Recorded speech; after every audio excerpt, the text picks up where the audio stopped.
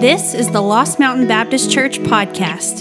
We exist to help all kinds of people find and follow Jesus. For more information about service times, giving, and upcoming events, check out our website, lmbc.us. We hope you enjoy this week's message.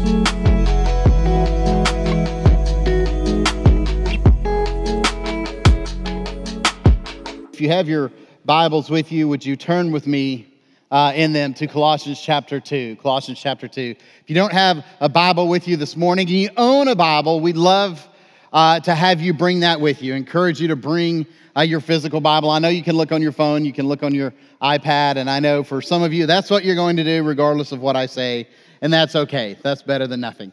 But I would encourage you to bring a physical Bible with you. If you don't have either, or if you have neither, I guess the words will be up on the screen behind me. I want to start this morning simply by reading our text and praying for us.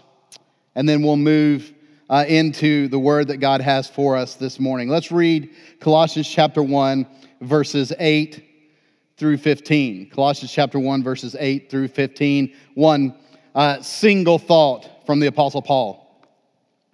See to it that no one takes you captive through hollow and deceptive philosophy, which depends on human tradition and the elemental spiritual forces of this world rather than on Christ. For in Christ all the fullness of the deity lives in bodily form. And in Christ you have been brought to fullness.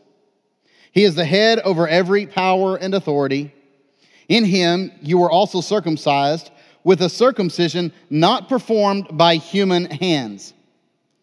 Your whole self, ruled by the flesh, was put off when you were circumcised by Christ, having been buried with him in baptism, in which you were also raised with him through your faith in the working of God who raised him from the dead.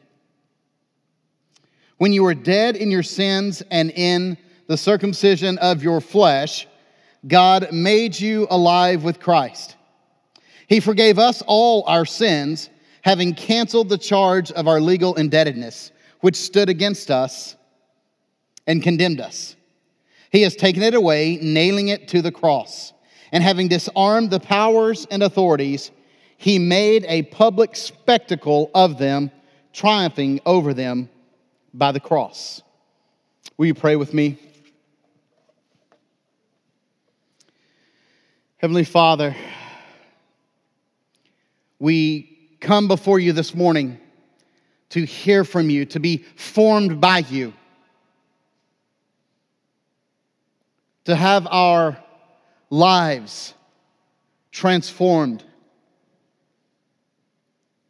by the Holy Spirit, God, that your Son would be magnified and glorified in and through our lives. God, by your gracious mercy this morning in this place, I ask that deafened ears would hear the truth, that blinded eyes would see the truth. God, that darkened hearts would understand and receive the truth. God, I pray for everyone in this room, everyone watching online, from the youngest to the oldest, God, for our LM Kids workers and children, and the other part of the building, God, that are seeking to make much of Christ right now. I ask that you would pull us close to you and form us, God, more into the image of your Son. I pray these things, God, with confidence, God, with assurance that your word does not go out in vain,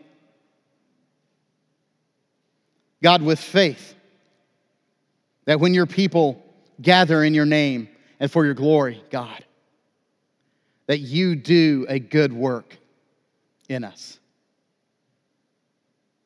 May it be so in Jesus' name and for his glory. Amen. This week, Jake forwarded me an article. It was very interesting to me. Comes from the Institute on Religion and Democracy. It's also been picked up by Ministry Watch, which is a nonprofit organization that just helps keep an eye on nonprofits across the board, especially Christian nonprofits, in regard to their function, their teaching, so that donors can be informed. The title of it is God is Queer, Duke Divinity Students Proclaim. I forwarded the article last night to a couple of close friends of mine who are in my doctoral program at Baylor, who are Duke Divinity grads, at least under the old guard there. Duke Divinity, who has had some of the most influential theological and biblical professors in the last 100 years, but has, along with much of our culture, begun to set sail on the waves of societal norms. I want to read to you a few snippets from the article. Praying to the Great Queer One, students at United Methodist affiliated Duke Divinity School proclaimed God's acceptance and support for LGBTQ relationships in a Pride worship service on March 22nd.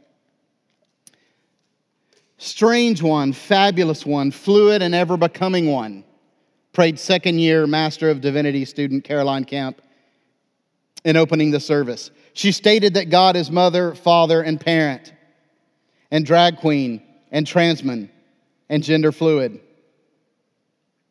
Another MDiv student encouraged listeners to accept their sexuality because you are never called to abandon yourself.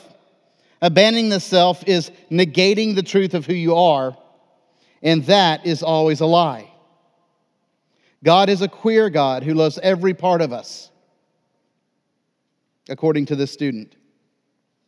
A self-identified trans woman, a first-year Master of Divinity student, defended gender transition as biblical. I would like to suggest, she says, that Genesis 32, 22 through 31 may stand as a trans text. This passage, as you know, details Jacob's wrestling with God, or wrestling with a stranger, rather. It turns out to be an angel of God, representing God himself. Until daybreak, the man harms Jacob's hip and commands Jacob to let him go, for it's daybreak. Jacob responds, I will not let you go unless you bless me. As a result, God blesses Jacob and gives him the new name Israel. In this passage, this young Master of Divinity student, who self-identifies as a trans woman, sees an example, she says, of a negotiated body, a trans body, which has been both momentarily injured and fundamentally blessed. She compares Jacob's struggle to the experience of taking testosterone to transition from a female to a male identity. She wonders how Jacob felt after the angel had gone, and if he felt the same way I did on the clear October morning when I learned to give myself a hormone shot. Transition, according to this young woman, can be framed as a choice, but transition is better framed as a calling. Pulling out a biblical phrase there. It is a calling to wrestle with God and not let go until we receive a blessing in our own bodies. We live in confusing and strange times. More and more and more, we are forcing the fact, or rather being forced to face the fact, that if you and I are going to be legitimate followers of Jesus Christ, men and women faithful to our Savior and Lord, we are going to have to get comfortable being a particular and peculiar kind of people in ways that no one in here is used to. We are used to being the influencers, the privileged ones, the ones at the center of a society that we so confusedly believed was Christian, as if any society could be. More and more, we are realizing that is not the case at all. And even the ship of that disillusionment has long since sailed.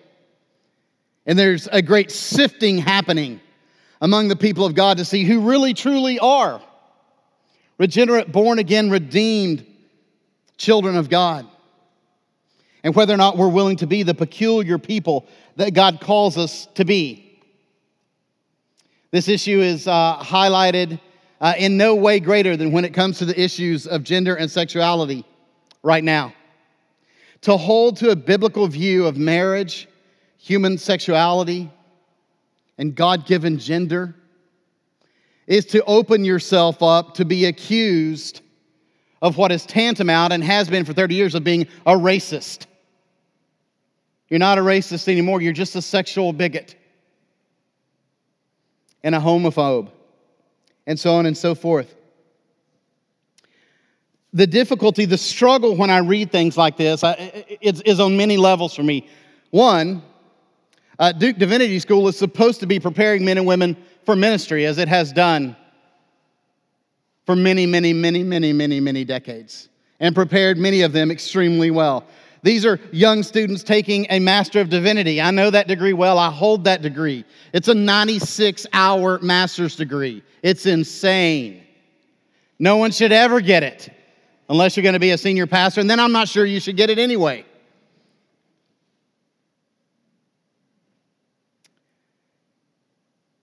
And yet there is a perversion, a confusion about the Word of God and the basic orthodox Christian doctrines that seems to come so easily. When one says that God is mother, father, and parent, I can go there biblically. Father, we have no question about. Mother, we see motherly characteristics presented and attributed to God throughout the wisdom literature, and some before that in the Old Testament. Jesus himself stands, looks over Jerusalem, and says how he longs to gather them as a mother hen does her chicks. Parent, we find that language.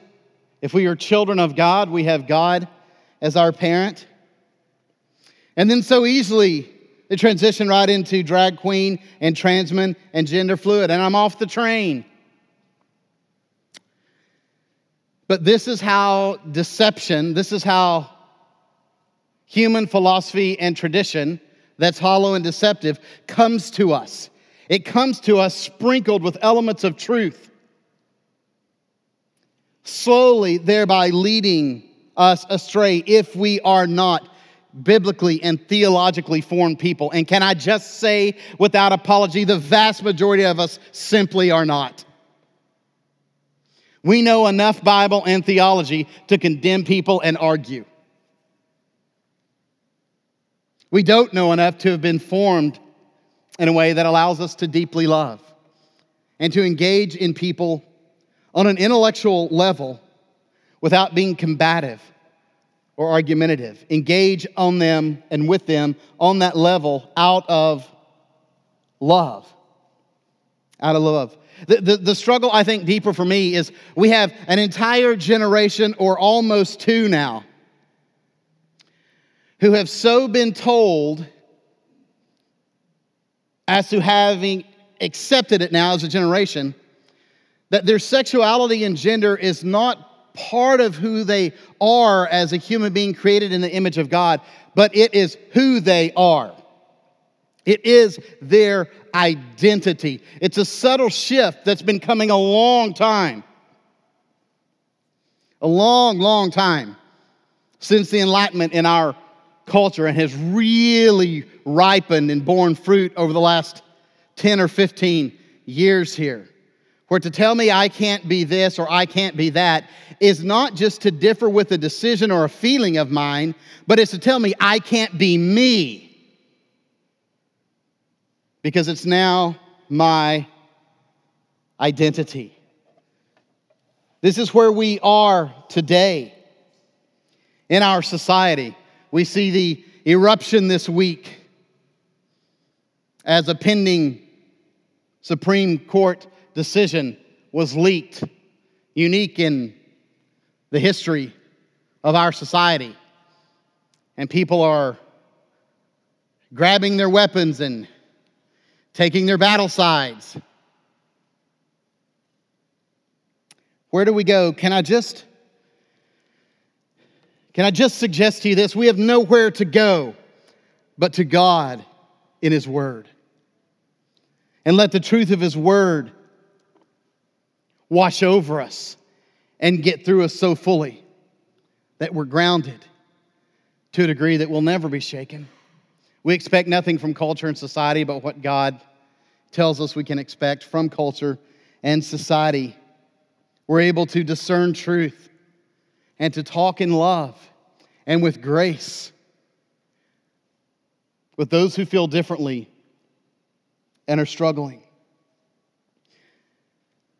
Not this specific issue that we see here with these Duke Divinity students, but the challenge in the church in Colossae was like this.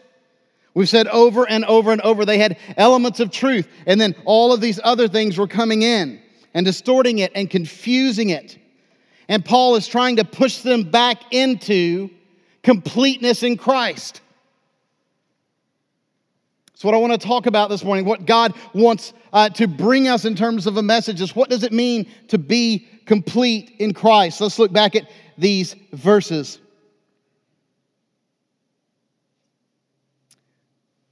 And I just want you to see things that are here that I think we've got to see.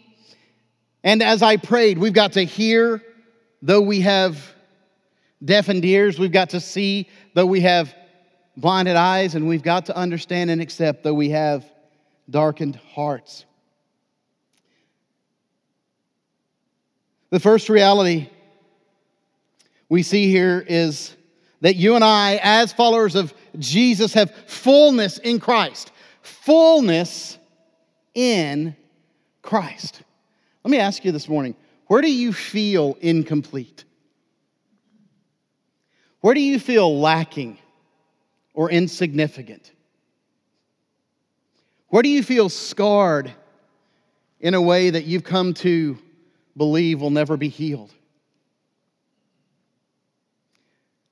Where do you feel such a deep sense of insecurity in who you are that it affects not only your image of yourself, but the way that you relate with others, that affects the very nature of your relationships? Look at verse 8.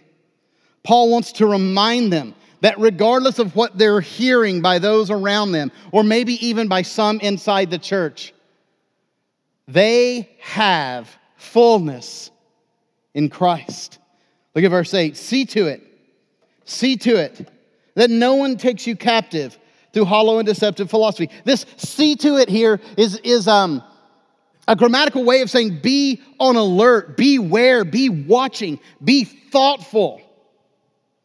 And I don't think there's ever been a time in human history, including the first century when Paul is writing this to the believers in Colossae, when this could more apply. You and I have more information passing into our lives, most of us through our phones.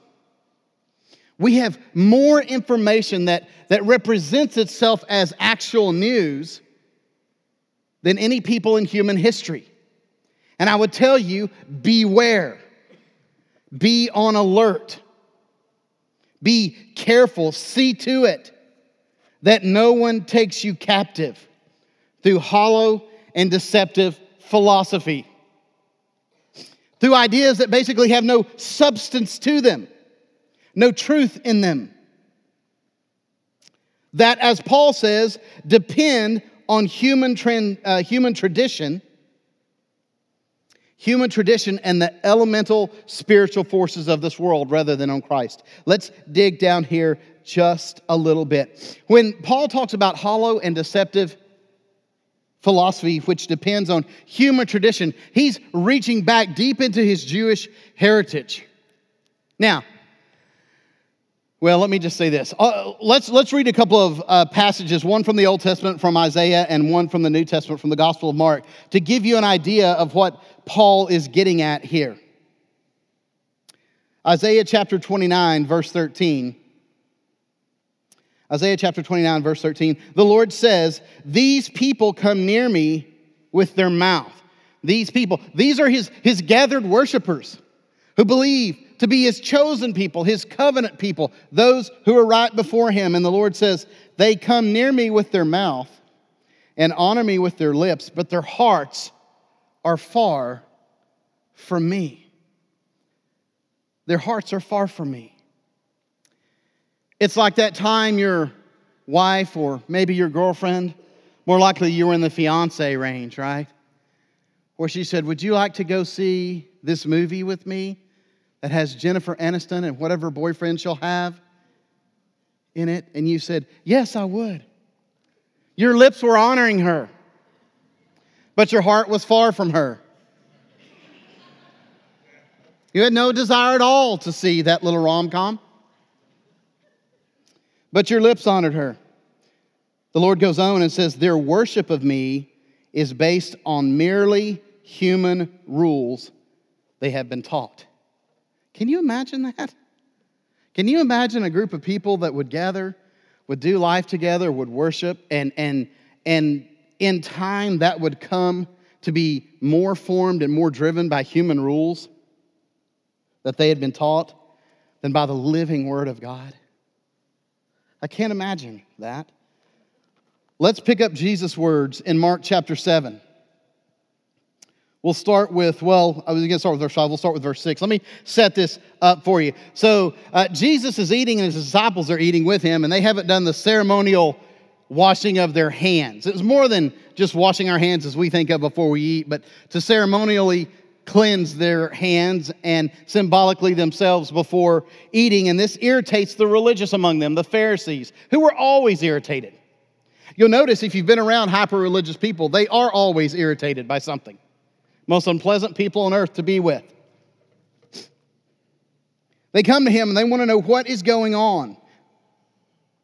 They say in verse 5, why don't your disciples live according to the tradition of the elders instead of eating their food with defiled hands? And Jesus replies to them straight from Isaiah and said, Isaiah was right when he prophesied about you hypocrites. So no wonder they crucified him in time. As it is written, these people honor me with their lips, but their hearts are far from me. They worship me in vain. Their teachings are merely human rules. Verse 8, you have let go of the commands of God and you are holding on to human traditions. The saddest thing in the world at this time was that the most committed people religiously in Jesus' day, his contemporary, his fellow Jews, the most committed to God were the most confused and deceived. They didn't even realize that a long time ago, they had let go of the life-giving, purifying, empowering, transforming truth of God and traded it for religious tradition and rules. Verse 9, he continued, you have a fine way of setting aside the commands of God in order to observe your own traditions. He goes down, verse 13. Thus you nullify the word of God by your tradition that you have handed down. And you do many things like that. We'll continue here. Again, Jesus called the crowd to him and said, listen to me, everyone, and understand this. Nothing outside a person can defile them by going into them. Rather, it is what comes out of a person that defiles them. After he had left the crowd and entered the house, his disciples asked him about this parable. They never wanted to look stupid in the crowd, right?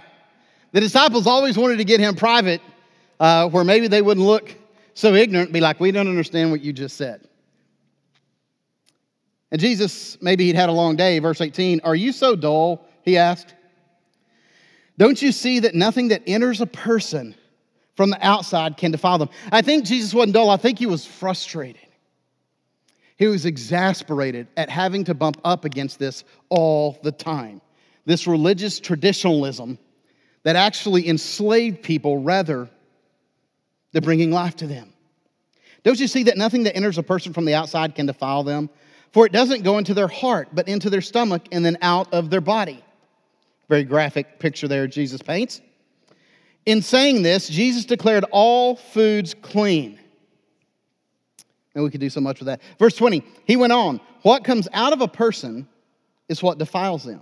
For it is from within, out of a person's heart, that evil thoughts come, sexual immorality, theft, murder, adultery, greed, malice, deceit, lewdness, envy, slander, arrogance, and folly. All these evils come from inside and defile a person. Paul is reminding the Colossians that they're in very real danger of trading the truth and the beauty of the gospel, now unfolded before them, the mystery made known to them, like we talked about last week, of trading that and the life that it gives for systems of rules and traditions that are hollow and deceptive. By people saying, man, Christ is good, but not just Christ. You've got to do this and not do this and do this and not do this. And the elemental spiritual forces of this world. When Paul says this, he's talking about the cosmic idols that surrounded first century Colossae. He's also speaking of local deities and idols and national deities and idols. And I think this is a place for us to stop just a minute, be very honest, and put our hearts before God and our minds before God. And ask God, as we go through a season now, starting with this Supreme Court leading through the elections in November into the next 2 years of a presidential election, God, guard us again from being more American than Christian. Guard us from taking into our hearts and minds the idols and deities of our nation and our state and making them supreme. It's a very serious warning here to us this morning. Not only that, though, this idea of cosmic idols, worshiping the sun or the moon, part of the reason that the writer of Genesis says that God caused light to be in existence before the sun is made is that he was refuting in his day sun worshipers, saying the God who created everything can create light with no sun. He doesn't need the sun. And Christians, it baffles me. I was not prepared for this years ago, but it baffles me how many Christians still pay attention and give lip service to their horoscope. That's ridiculous. That stuff is a bunch of hogwash. A 6-year-old could write it. Get some things right and some things wrong. And people who claim the name of Christ need to know that you're playing with pagan superstition in a way that the Old Testament writers warn against, that Paul warns against here. He calls it hollow and deceptive. The one place where I've completely given into the post-surgery pain and rehab of an ACL reconstruction was this last week. Jake and I went to a pastor's conference, and as we were getting ready to fly out, I was happy to sit in the wheelchair and be wheeled around. Once I realized, I got to get a bag and my luggage and my crutches.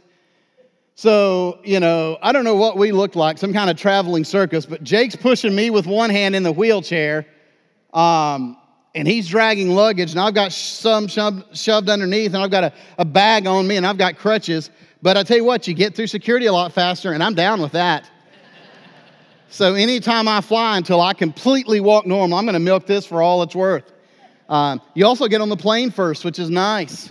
So this lady was wheeling me down. Once we got to our gate and they were loading us up, she was wheeling me down first, and she was talking to me. And I don't know how we got on the subject of birthdays. I certainly didn't bring it up. But she was telling me her sign, her zodiac sign, when she was born. I think she was born sometime in December because I said, my wife's born in December. And she said, is she a Sagittarius? I want to say, no, she's a meat eater. But I said, I don't know. When's her birthday? December 7th. Yeah, she's a Sagittarius. And I said, that's grand. And had she not been about to dump me onto the plane, she wheeled me right up to the little vacant spot, between where I'm losing my words now, where the little hoo-yah comes out, connects with the plane. But anyway, and I stood up, but I so wanted to say, no, I don't pay any attention to that stuff. I'm a follower of Christ. I'm a follower of Christ. That's what Paul's talking about. He's saying all of the fullness that you're looking for, that you're hoping to get from these other places and pull in your life to make you complete, you already have in Christ. And you're in a real danger of trading it for that which is only the promise of fullness, but is actually deceptive and hollow. Friends, this morning, many of you are in the same place. You may not be tempted to do it with your horoscope or tempted to do it maybe with national idols, but there are things and people and places in your life where you're trying to pull things in to make yourself complete because you don't understand that your fullness is found in Christ. Only He can make you whole. Only He holds the keys to what you need. Not only do we have fullness in Christ, we have fellowship with Christ. We have fellowship with Christ. This is so significant because Christ is the one who has defeated sin and death and risen again. Who else do you want to have fellowship with? All right? I want to have fellowship with the victor. Look at verse 9. For in Christ, For in Christ, all the fullness of the deity lives in bodily form, and in Christ, you have been brought to fullness. We just talked about that. He is the head over every power and authority. Verse 11, in him you were also circumcised with a circumcision not performed by human hands. Your whole self, ruled by flesh, was put off when you were circumcised by Christ, having been buried with him in baptism, in which you were also raised with him through your faith in the working of God who raised him from the dead. Paul uses two illustrations here, one of circumcision and one of baptism, to put before us the union, the fellowship with Christ that is ours in Christ. And this issue of circumcision it can be confusing for us. Paul is addressing primarily Gentiles at this point. But as we know, if you read the Old Testament carefully, the leaders of God, the prophets of God, were constantly telling the people of God that outward circumcision means nothing unless it is an external sign of an internal devotion and dedication to God. That's the point of it. That's why the Old Testament talks about people speaking with uncircumcised lips and listening with uncircumcised ears. That's why Old Testament prophets talk about the people needing a circumcision of the heart.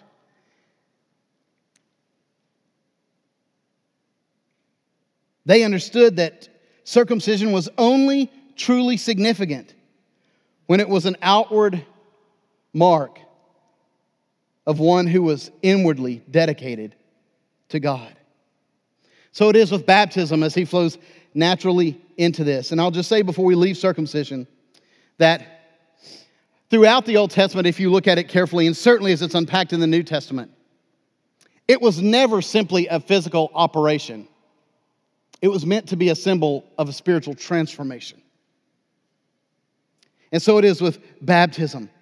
He moves on in verse 12. He says, having been buried with him in baptism. Now, I want to pause there because I want you to note that Paul takes for granted that the Colossian believers, remember, he's never been there. He takes for granted that the men and women who claim to be Christians in Colossae have been baptized.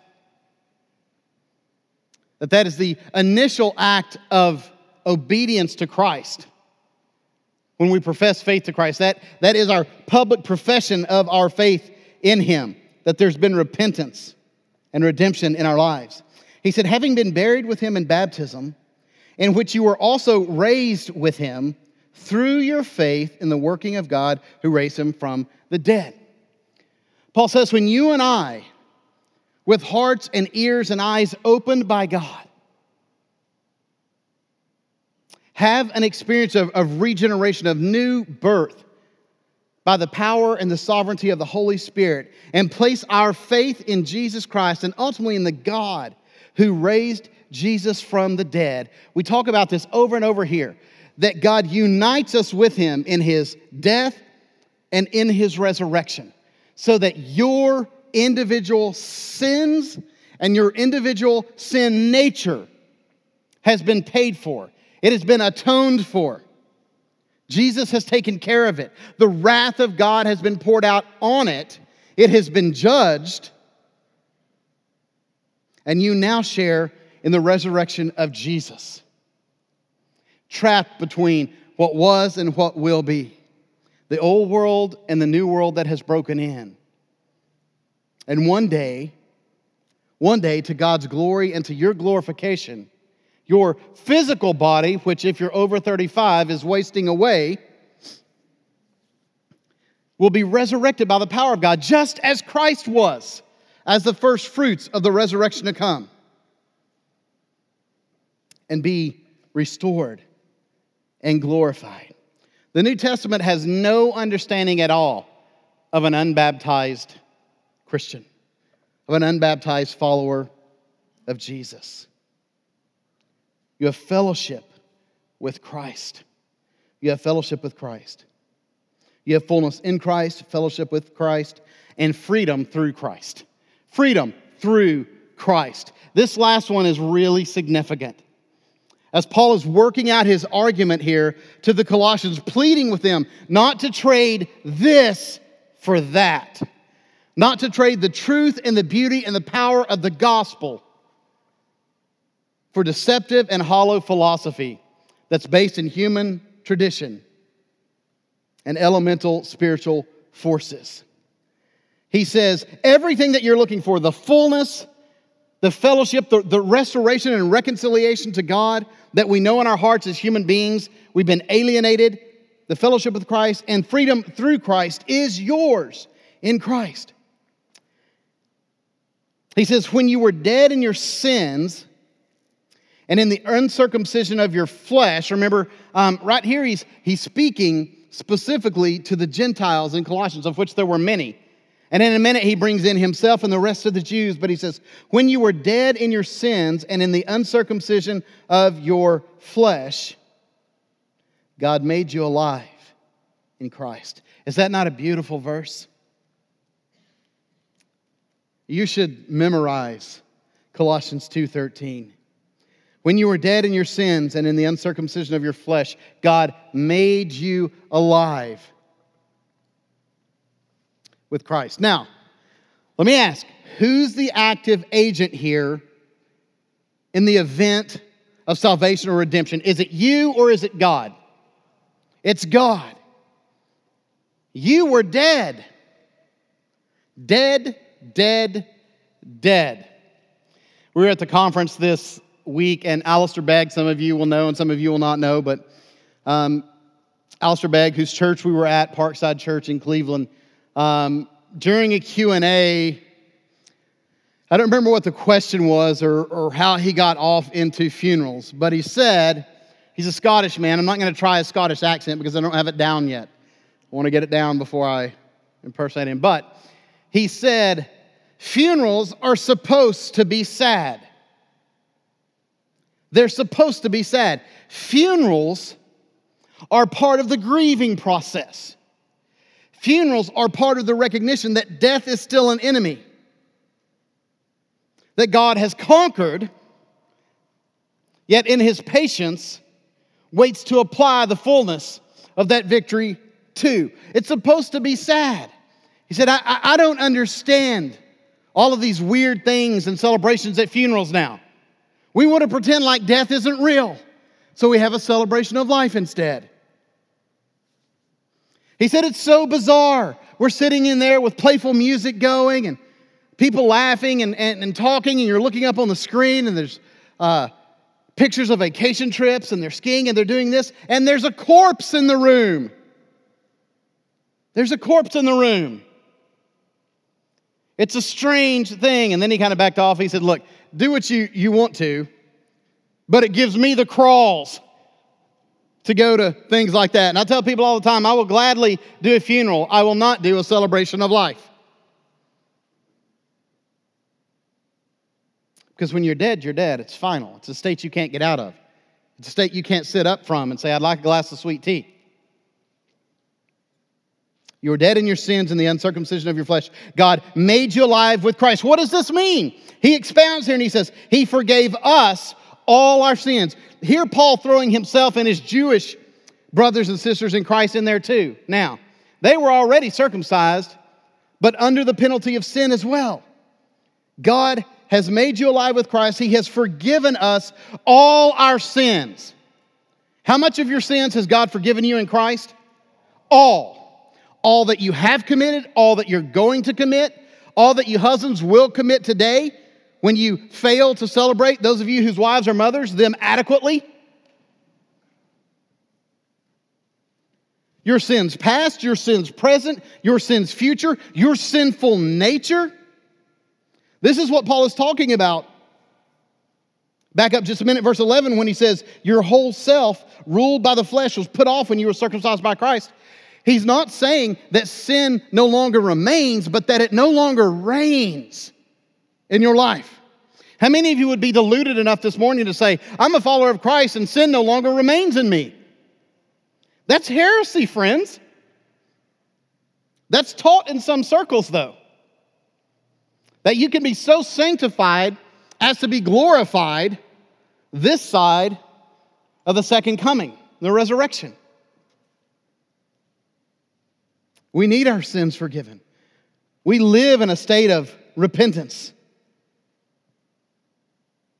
And then Paul fleshes this out, what this freedom looks like practically, both individually and cosmically.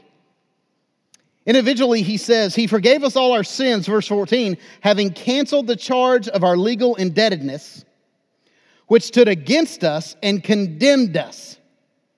And he has taken it away, nailing it to the cross. Okay, Paul's about to say, look, we've got two things that actively oppose us. One is this writ of debt that we owe God that stands and condemns us. We are sinners indebted to God, to whom we owe the payment for our sin, which is our death and our judgment. But Paul says, don't worry about that active opposition. In and through Christ, God has canceled the charge of your debt. He's taken it away and he's nailed it to the cross. And when you see Christ on the cross, you see your sin as well as that generically, generally, universally of the world on him. Being crucified. The wrath of God being poured out on your sin so that the charge of which you and I are absolutely guilty may be canceled by God. In Christ's church, you're free. You're free. Paul even says you're free to sin, but it's not beneficial to you. It's going to harm you. But are you free to do it? Yes, you're free in Christ. Individually, cosmically, look at this. Verse 15, and having disarmed the powers and authorities, he made a public spectacle of them, triumphing over them by the cross. A couple of words here. Paul's readers would have certainly had in mind a Roman military triumphal procession coming into a city. When there wasn't Facebook and Instagram and news media outlets on 24/7 and heaven forbid TikTok and all of this stuff, how did you know what had happened when your nation went to war? You knew it when they came back victoriously and your generals and your soldiers marched into your city center carrying with them all of the loot and the treasure and the resources of the army and the nation or nation state or people group or tribe that they had vanquished, and the prisoners, those who had been vanquished. There's this picture of God having disarmed and disrobed all of the powers and authorities of this world. Spiritual principalities that stand opposed to us. Matters of pagan and fallen sinful states and governments, including our own, that stand in opposition to the kingdom of God and to the way of God. God has in a mysterious way disarmed them, stripped them of their power, made a public spectacle of them, just as vanquishing victorious armies made a public spectacle of the leaders and the generals over which they had just won a military victory. But there's more here to it than that. Part of what's behind Paul's theology here in his statement, I wish we could go into it. We see it in Luke's mind and in Acts 2 and other places. We see it in 1 Corinthians 1 and 2 and throughout Pauline theology. Is that what the Romans and the Jews sought to do together as governmental state and religious hierarchy in the crucifixion of Jesus, as they led him as one vanquished to the cross, one in whom they had triumphed over. They beat him. They nailed him to the cross between two other men who'd received death sentences. And they made a public spectacle of him, in their minds triumphing over him. But all they did was what God had foreordained to happen. And in doing so, they actually unleashed the very power of God that absolutely calls us to abandon ourselves, to die to ourselves, to lay down our lives that we might receive it from Him. They unleashed the very power they thought they'd made a human spectacle of and triumphed over. Paul is saying, don't miss out on all that's yours. Fullness in Christ, fellowship with Christ, freedom through Christ. Don't buy in to all of this other stuff. Don't seek your identity and your completeness and your fullness from anywhere else. Anywhere else. I want to go back just very briefly to these young Duke Divinity students and just tell you they are not to be hated or despised, looked down on, or argued with, but loved and prayed for. The power of books being printed now, the power of arguments being put out now, is so unequal to the power of the media. And I don't just mean news media. I mean of the movies and TV shows and music that is and has been really since the mid-late 90s, been flooding into our lives and our minds and our households, restructuring what we believe to be normal, right, and true. John Piper said, "No sin must keep a person out of heaven. None. What keeps a person out of heaven is the unrepentant pursuit of sin and the rejection of God's provision for its forgiveness in Jesus' death and resurrection."